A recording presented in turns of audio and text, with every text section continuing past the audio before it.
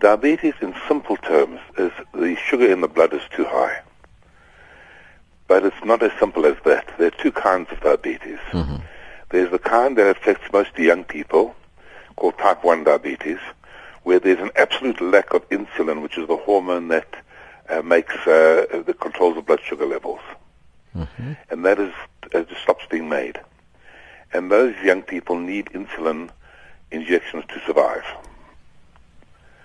So those are the two. So that's type 1. Type 1. Type 2? Type 2 is the majority of people. About 95% of people with diabetes are type 2. And those are usually older people. It's a lifestyle condition in that it's linked very closely to obesity and lack of exercise and the modern Western lifestyle. Yes. And that's exploding exponentially worldwide. Now, how does one find out if you are diabetic? It's very simple. It's a simple blood test. Ideally, it should be done fasting in the morning, but you can screen for it with a finger prick at your doctor during the day. And from a finger prick, he finds your sugar's a little bit high. He will send you to the laboratory for a fasting glucose level. Mm-hmm. And then how do you treat it then once you find out that you are diabetic? Well, type 1, as I said, needs insulin. Type 2, it requires a change in lifestyle. The best thing is exercise and losing weight. And initially, with medication, with pills. Mm-hmm.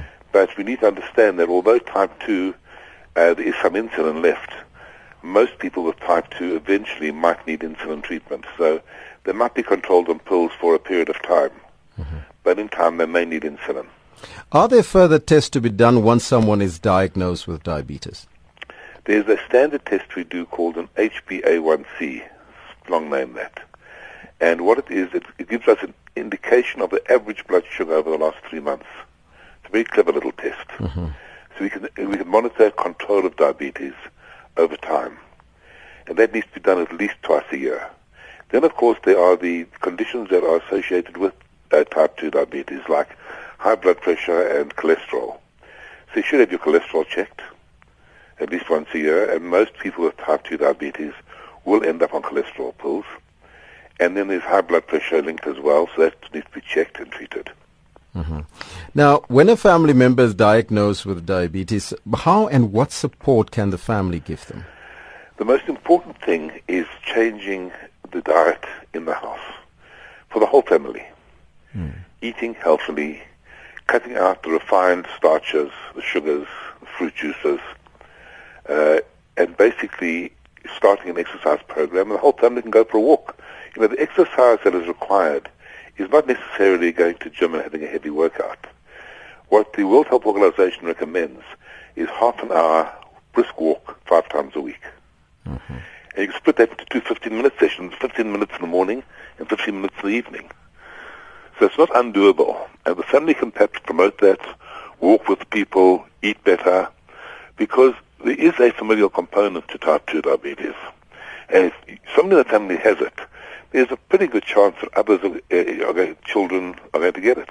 Mm-hmm. So they should start to prevent it, and prevent it by losing weight, eating properly, exercising.